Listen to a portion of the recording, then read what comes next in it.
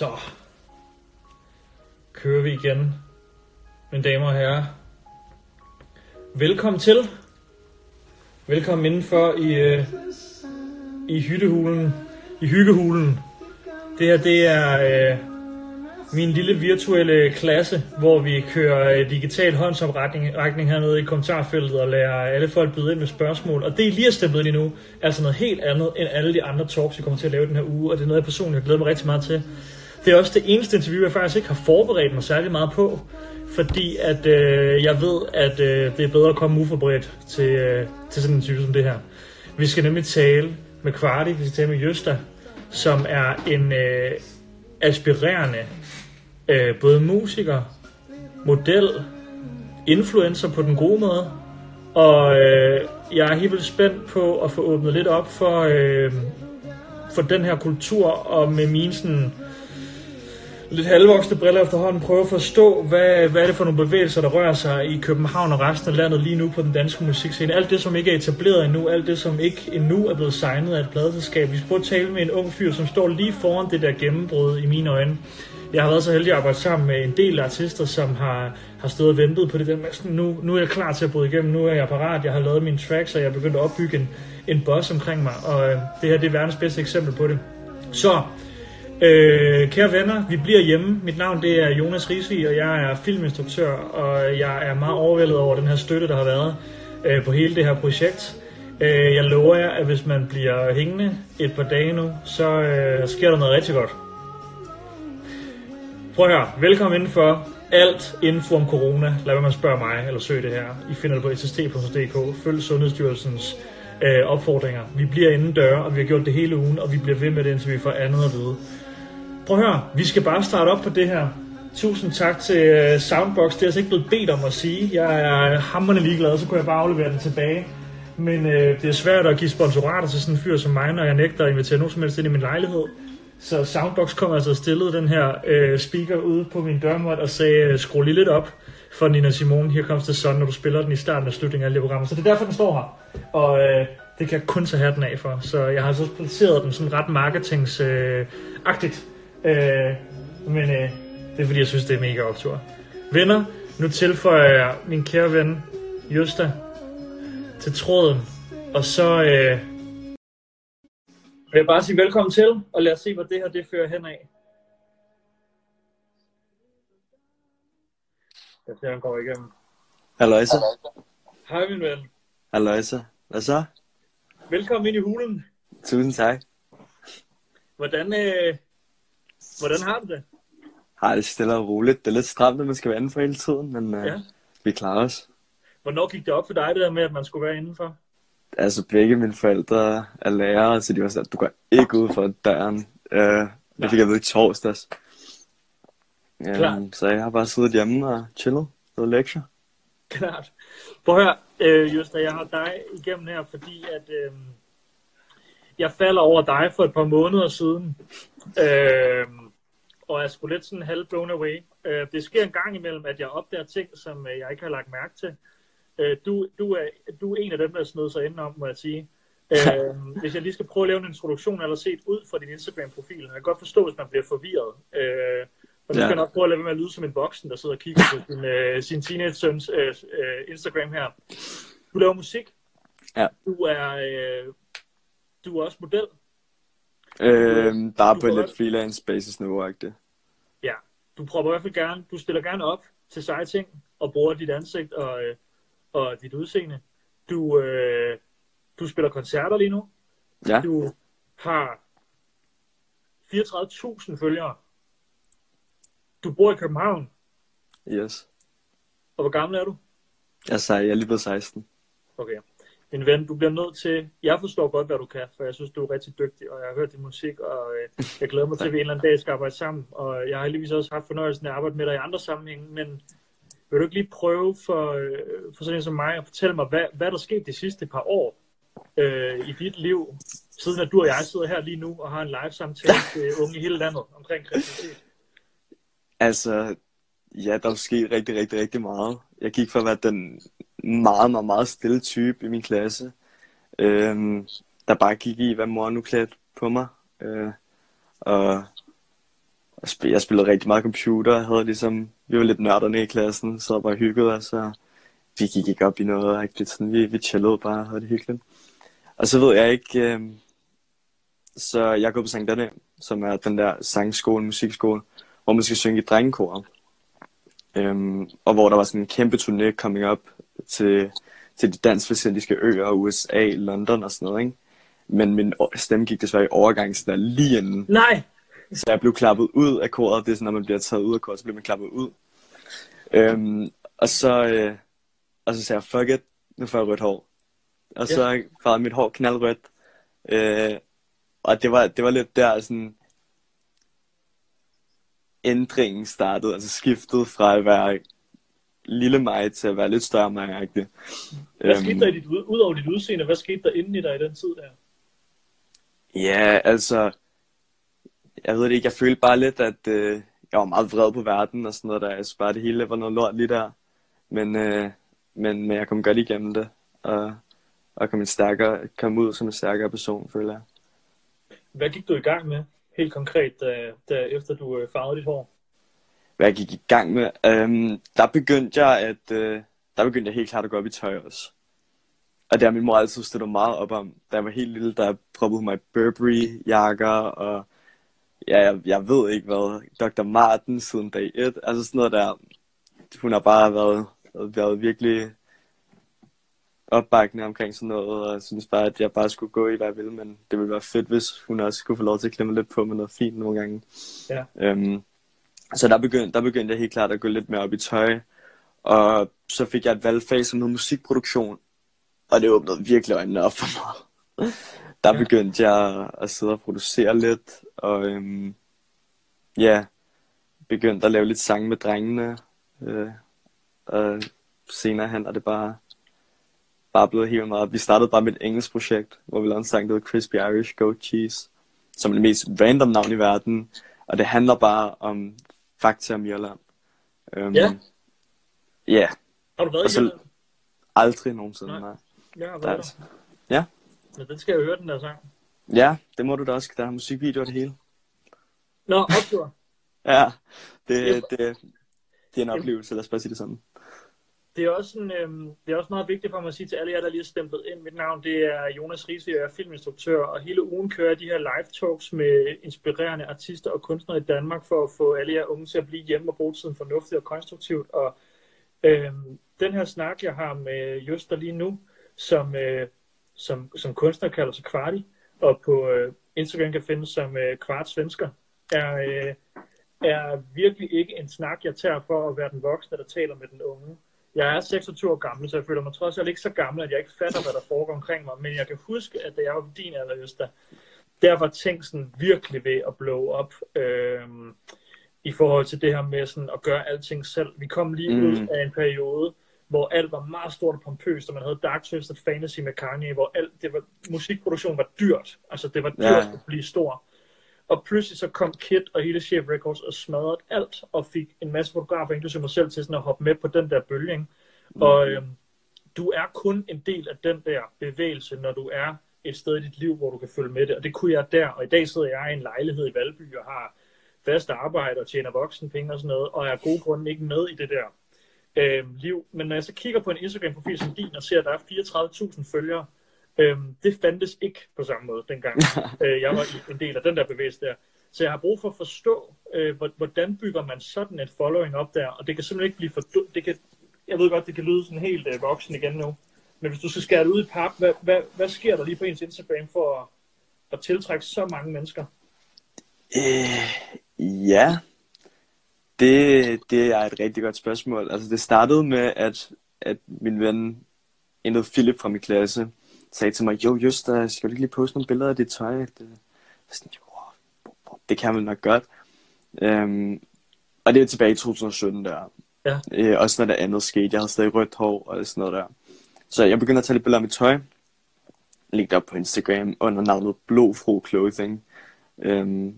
Og så, ja, det kom ikke af nogen vegne, men det var fint nok.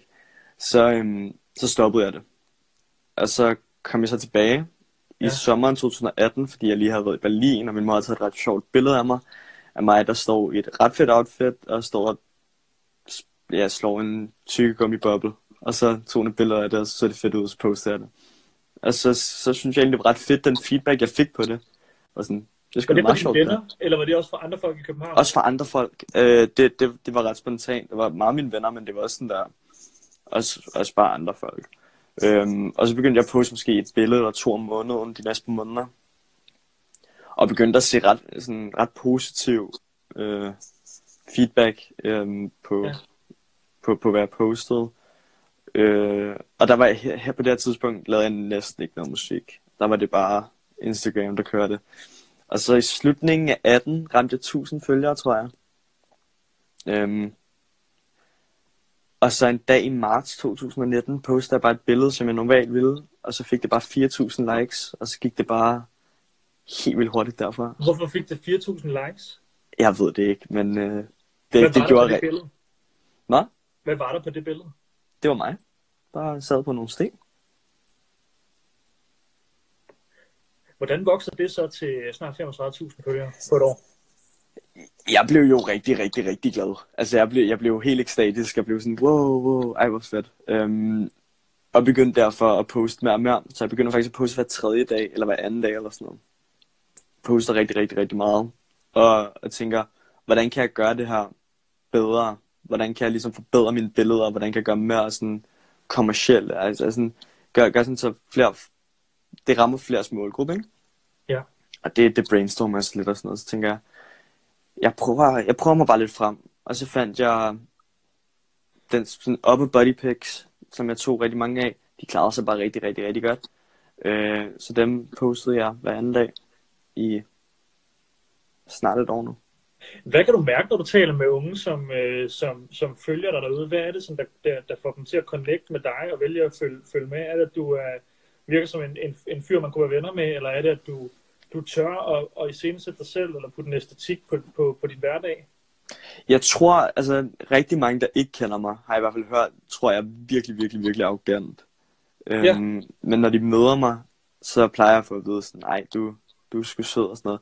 Men jeg tror lidt det der med, at der er lidt en attitude på min Instagram. Der er sådan lidt edge på det, ikke? Det tror jeg godt, folk kan lide. Også især i Danmark også. Jeg tror godt, de kan lide det lidt anderledes, ikke? Ja. Og så tror jeg også bare, at jeg er mere personlig på min Instagram, end rigtig mange andre er. Altså, hvis jeg har en dårlig dag, så skriver jeg, hvorfor jeg har en dårlig dag. Hvis jeg har en god dag, så skriver jeg har en rigtig god dag, og hvorfor. Altså, jeg kan godt lide at ligesom bare skrive ud til folk, sådan, connecte med dem, der følger mig, skrive med dem over DM, og bare spørge, hvordan de har det og sådan noget der. Kan du så ikke prøve at sætte mig lidt ind i, fordi det her, det var også det, jeg startede med Loader, det skal jo ikke handle om sådan fascination af at have mange følgere, fordi det er også derfor, jeg synes, det er interessant, at du kan meget andet, fordi du laver musik, og det er virkelig det, som jeg også føler, du brænder allermest for, ikke? Ja. Og jeg kan jo se, sådan, når jeg følger dig, at du faktisk formår at spille koncerter med rigtig mange unge mennesker, som kommer og ser dig. Og det, som jeg synes er imponerende og altid inspirerende, det er jo det her med, at du for mig så i hvert fald udefra står fuldstændig uetableret og uden et pladeselskab i ryggen, som der pusher dig derud. Så kan du ikke prøve at fortælle lidt om, hvad der er sket fra, at du har siddet med en laptop derhjemme og begyndt at lave beats og synge henover dem til faktisk at tænke, jeg skal have nogen til at komme og se mig spille, mand. Det er den bevægelse, jeg skal sætte i gang her.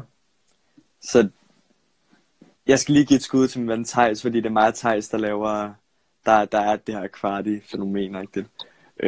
Og det gik lidt fra, at vi, alle drengene fra min klasse, havde en rapgruppe, der hed X60. Alle de andre skulle på efterskole på andre gymnasier. Undtagen mig og Theis, vi stod sammen, og så var vi sådan, vi kan rigtig godt lide at lave musik sammen. Så det blev vi ved med. Og han har sådan en lille hjemmestudie. Og så udviklede det sig bare lidt til, at vi startede med at lave lidt, bare hvad vi synes lød fedt, til faktisk at blive gode til det, altså sådan udvikle vores ligesom niveau på produktion, masterering, mixe, og så i maj sidste år lavede jeg sangen jo for især en rusmidler, som eksploderede fuldkommen. Hvor eksploderede det? SoundCloud. Ja.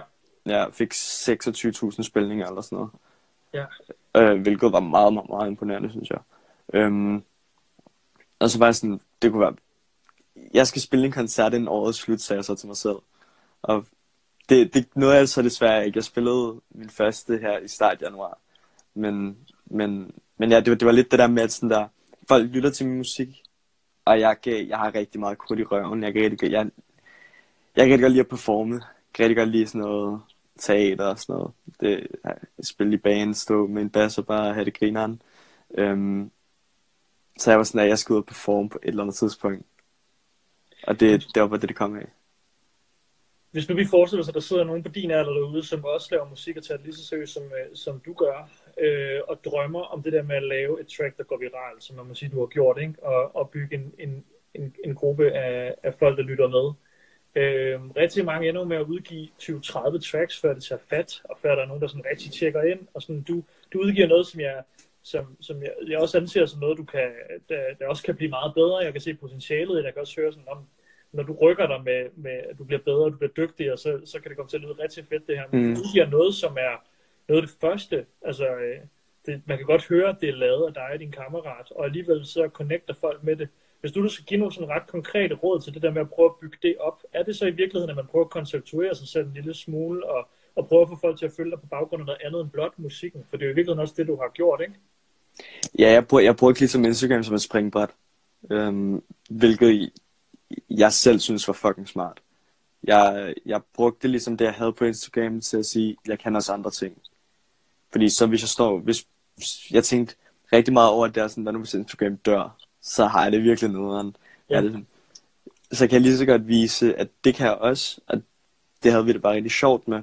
Men hvis man gerne vil have en sang, som, altså hvis man tager det seriøst, og synes det er sjovt og sådan noget, så skal man bare, ja, altså være ægte med dem, der hører det musik og sådan noget der. Man kan godt have det, altså sådan, jamen det er virkelig svært at forklare. Fordi du er god til at sætte ord på det, det er spændende at høre. Ja, men det handler om at være ægte, det handler rigtig, rigtig meget om at være ægte. Det behøver ikke være ægte, det du snakker om i sangene, men din måde at være på skal være ægte. Så connecter folk meget bedre med dig. Fordi så kan folk se, okay, det er ikke bare en karakter. Det er faktisk en, der brænder for det samme, som jeg gør. Ja. Og derfor bliver det federe for dem, der lytter, at lytte. Helt klart. Just, hvor meget tror du, at dit gennembrud, eller begyndende gennembrud her, har haft noget at gøre med, at du bor i København? Nu sender jeg lidt nogle skud til drenge og piger, der må bo i Sønderborg eller i Aalborg. Hvor meget har det københavnske kulturliv noget at gøre med det her, kontra det digitale liv, som jo hersker alle steder i Danmark? Altså, jeg voksede op på Vesterbro, jeg voksede op på Istedgade, og der har bare været nogle gutter, som bare har indstillet mig på det der rap siden dag 1 nærmest, og har bare vist mig streetwear og sådan noget, der var lille, og sådan bare virkelig inspireret mig til den der street scene, og det der lidt underground, der er, og det har været en virkelig, virkelig, virkelig stor del af, hvem jeg er i dag, 100%. Så altså, jeg tror, at grunden til, at jeg laver det, jeg gør i dag, det er også på baggrund af, hvor jeg voksede op. Fordi der var ligesom, inspirationen var der bare, dem man så op til, de hørte Uzi, de hørte Kanye og sådan noget. Jeg hørte mit første Rocky-album, da jeg var 9 år gammel, 10 år gammel eller sådan noget. Og jeg hørte Rocky lige siden. Altså det har bare været det der med, det er bare den scene, der er bare blevet skubbet på mig rigtig meget. Og så fra mine forældres side har det været rigtig meget David Bowie og sådan noget. Ja. Så det har haft rigtig meget at gøre med mig, altså hvor jeg kommer fra. Det er fedt at høre om alle de her ting. Tak til alle, som der tjekker ind her. Det er fucking optaget, der kommer alle mulige ting ned i kommentarfeltet. Jeg sidder altså og navigerer lidt i det, fordi jeg har et klart mål for, hvad jeg gerne vil snakke med dig om. Så vi tager altså ikke alt det, men bliver ved med at sende hjerter. Jeg hedder Jonas Risi, og jeg er filminstruktør. Overfor mig sidder Kvarti, den ene del af Kvarti, Jøsta, som udover at lave musik, også laver alt muligt andet, og i virkeligheden bare bruger sit kreative sind til at eksponere sig selv på Instagram, sociale medier og udtryk. Alt det, du nu går og har følelser inde i dig. Og jeg kunne godt tænke mig at prøve at dykke lidt længere ned, Jøsta, og tale lidt med dig om sådan, det her med at udgive musik, og det her med at udfolde sig kreativt som ung menneske. Hvad giver det dig helt konkret i dit liv? Det giver mig sådan en outlet på en eller anden måde. Fordi at også i og med, at det er os, der laver det hele, det gør lidt sådan, at man har nemmere ved at komme ud med tingene, ikke? Fordi så skal man ikke sidde på YouTube og finde et beat, der rammer ens følelser præcis, hvor de er. Altså ja.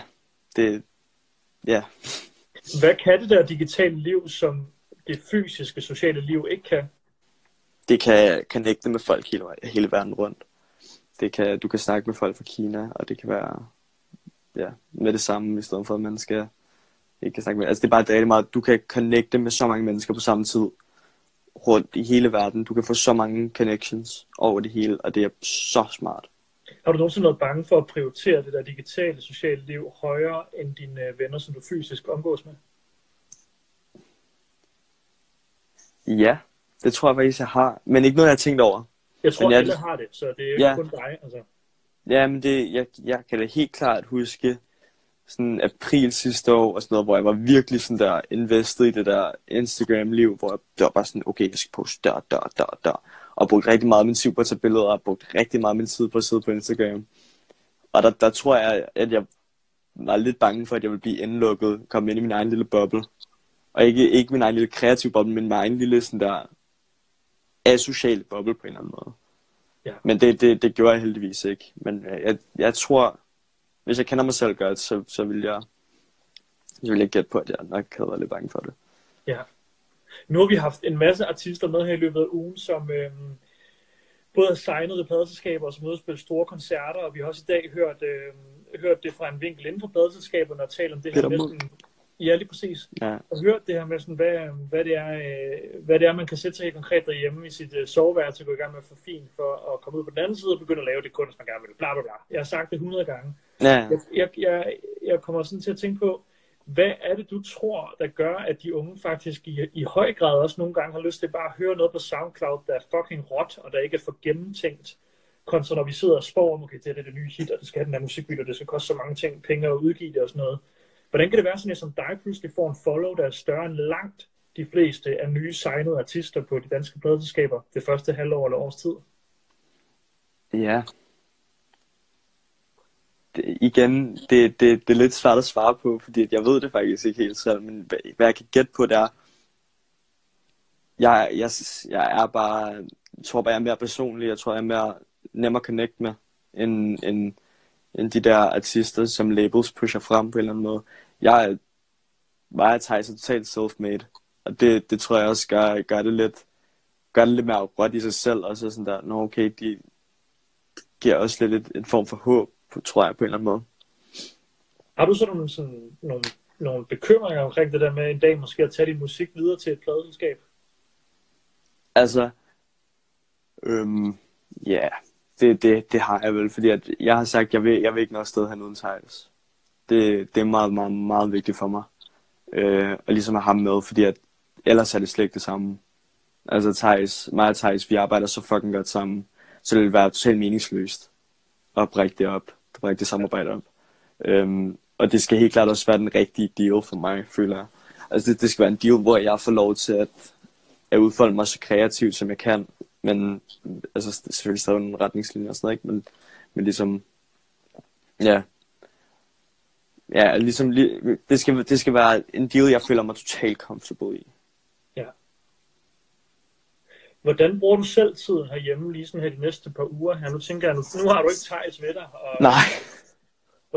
Hvordan udfolder du dig så kreativt? Nu kan du ikke stille dig ned på Dronning Louises Bro og tage et billede og style dig selv fedt, og du kan heller ikke deltage i et projekt, eller nogle af dem vi to har lavet sammen. Du er stok der. Hvordan bruger du din kreativitet, mens du sidder ved dit værelse?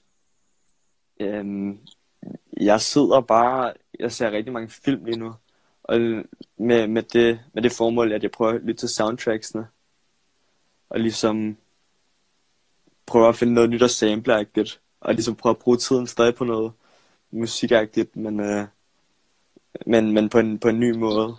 Prøve at finde nogle samples, folk ikke har brugt før og sådan noget. Høre en masse musik, høre helt meget musik, helt meget gammelt musik.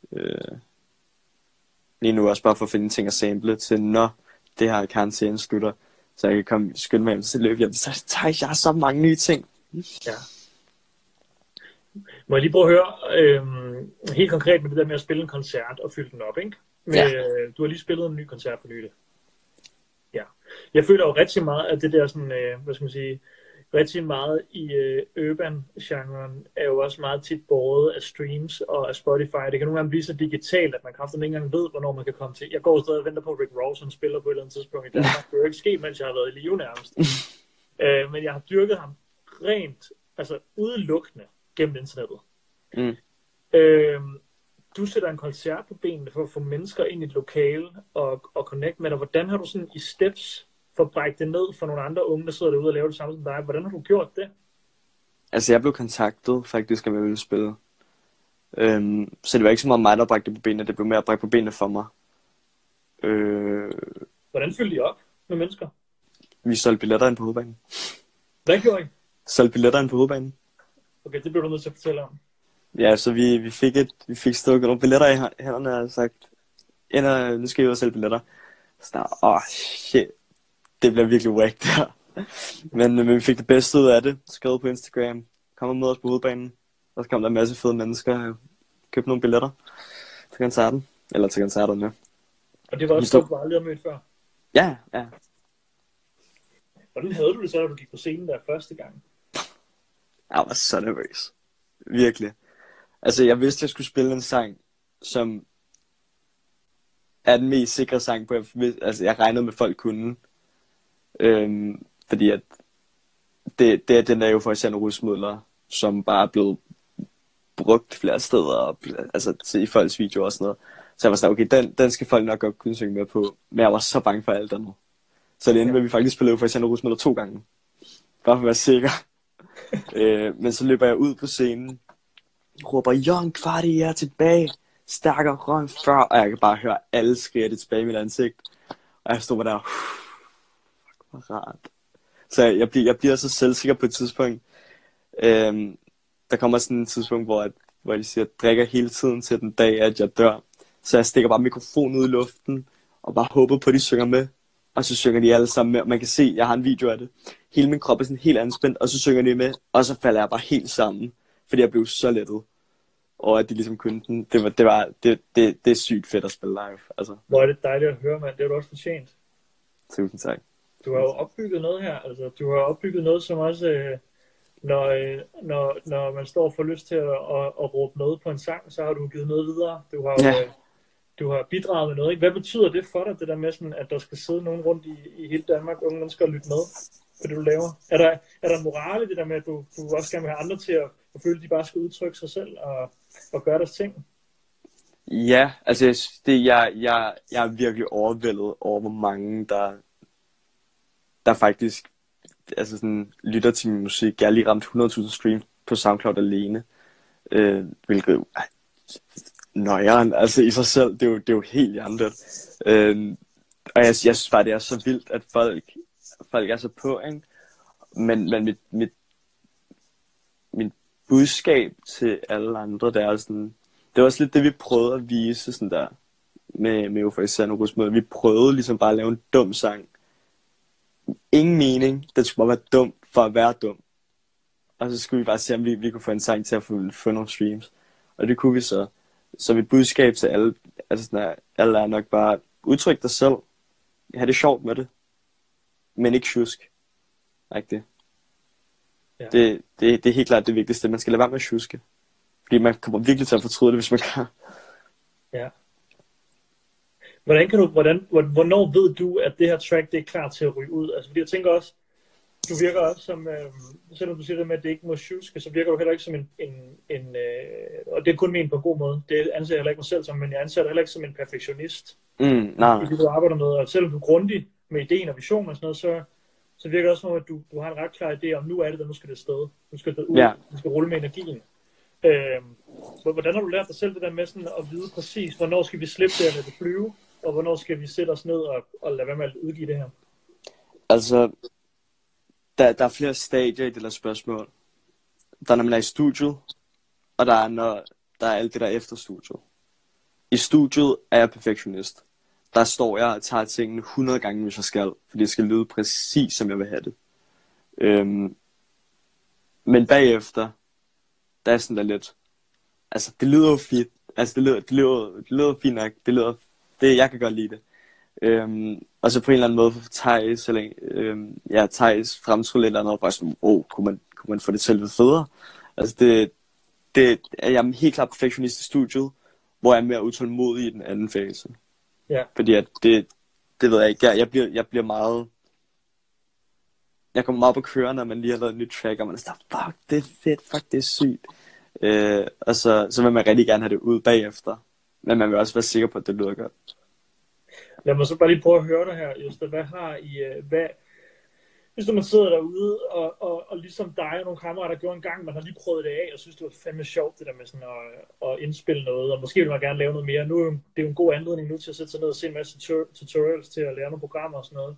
Hvad er dit og Theis' setup?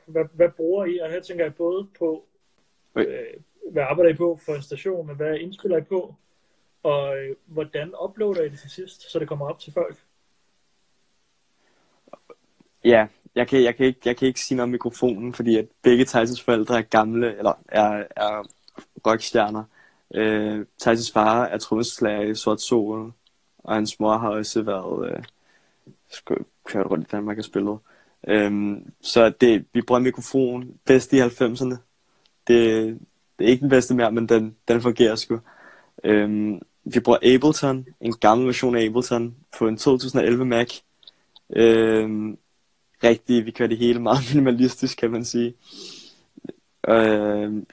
Og så bruger vi bare nogle lyde, vi bare finder de forskellige steder på nettet, og noget vi selv sampler, nogle vi selv laver. Prøver at sende rigtige synthesizer, og spiller dem på klaver, bruger rigtige instrumenter, bass, guitar, ukulele og sådan noget.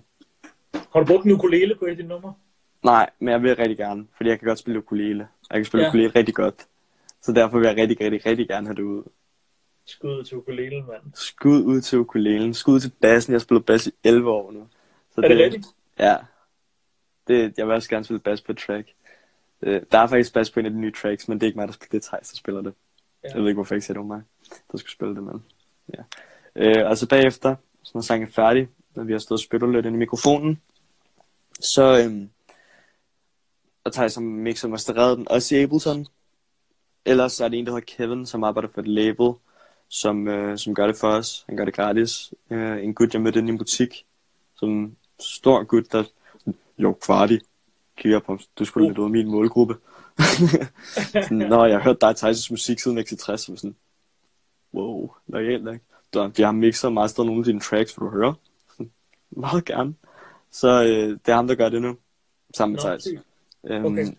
Og så får jeg sangen tilsendt. Jeg har en gut, der hedder Ziggy, virker også som en manager. Han laver alt det visuelle. Han laver cover arts, videoer, promotional work, alt muligt. For ham til at sige, eller siger til ham, jeg vil gerne have det her der som cover art. Så siger han, okay, det finder vi ud af. Og så får jeg et cover art. Så har jeg lægger det faktisk op via SoundCloud. Også til Spotify. SoundCloud er sådan min main station til alting, fordi det er bare nemmest. Så jeg har købt sådan noget om måneden. Jeg betaler for noget hver måned, der hedder SoundCloud Premium Unlimited, tror jeg, som gør sådan, at jeg kan schedule min sange, og så have en release date, hvor det så kommer ud på alle platforme, hvilket er super smart. Det gør det bare super nemt. Så SoundCloud Premium Unlimited, det kan jeg virkelig sige til folk godt. Det er en anbefaling til dem, der sidder en anbefaling, der bliver jeg lidt efter. Ja, dem der sidder og snart er klar til at udgive noget, kan SoundCloud virkelig være stedet. Jeg var en af dem, der troede, det var ved at dø. SoundCloud? Ja, jeg troede, det var sådan, at de havde lidt hårde tider, efter folk kunne begynde at uploade til Spotify og sådan noget selv. Det er bare nemmere at finde nye artister på SoundCloud, tror jeg, end der er på Spotify, fordi Spotify er et meget stort et netværk. Ja, hvor jeg tror, det er nemmere at finde nye mennesker på SoundCloud. Så derfor tror jeg, at SoundCloud kommer til at løbe videre. Eftersom alle de nye kommer der, og folk vil gerne høre nye ting rigtig tæt. Helt klart. Rør, Jøsta, Kvarti, tusind tak, fordi du sammen med alle de andre, der har kigget med her, er blevet hjemme og taget regeringsopfordringer alvorligt. Det er det hele handler om. Jeg er glad for, at du og jeg, vi kan have sådan en snak her. Jeg glæder mig til mange flere af dem. Det gør jeg også. Jeg er blevet enormt klog, og jeg vil sige til jer unge, der følger med, I ved meget mere om det her, end jeg gør. Og jeg ved, hvis I går ind og følger Kvart Svensker på Instagram, så kan I begynde at se nogle af de connections, vi lige har talt om i forhold til det der med at konceptualisere sig selv og pakke sin musik ind i en indpakning, som gør, at det virker personligt, og det derfor giver mening at gå ind og lytte videre. Er der et eller andet, du vil slutte af med at sige, Jøsta? Til alle en sidste pointe, der er også rigtig vigtig. En ting er at have god lyd, en anden ting er at have et godt image. Så hvis man har en god lyd, skal man også have et godt image, fordi ellers kommer man ikke super langt. Så husk et virkelig godt image også, hvilket jeg føler, jeg har fået bygget op. Og finde et fedt samarbejde, synes jeg også. Finde et rigtig fedt samarbejde, ja. Find nogen, du er god til at arbejde sammen med, og kan enes med, og kan hygge dig med. Drik varme ribena med. Ja, præcis. Ja. Det er meget sejs lille elixir, det er varme ribena. Og det smager sgu da sikkert også dejligt. Det er fucking brød. Prøv at høre, tak fordi du var med, mand. Selvfølgelig. Tak for at være. Vi ses derude, når foråret det kommer, og den her vanvittige tid forhåbentlig begynder at stille af. Det glæder mig til. Og indtil da, stay safe og bliv hjemme, ikke? Yes, det skal jeg nok. Lige måde. Vi ses, mand. Ha' det godt. Vi ses også om. Hej.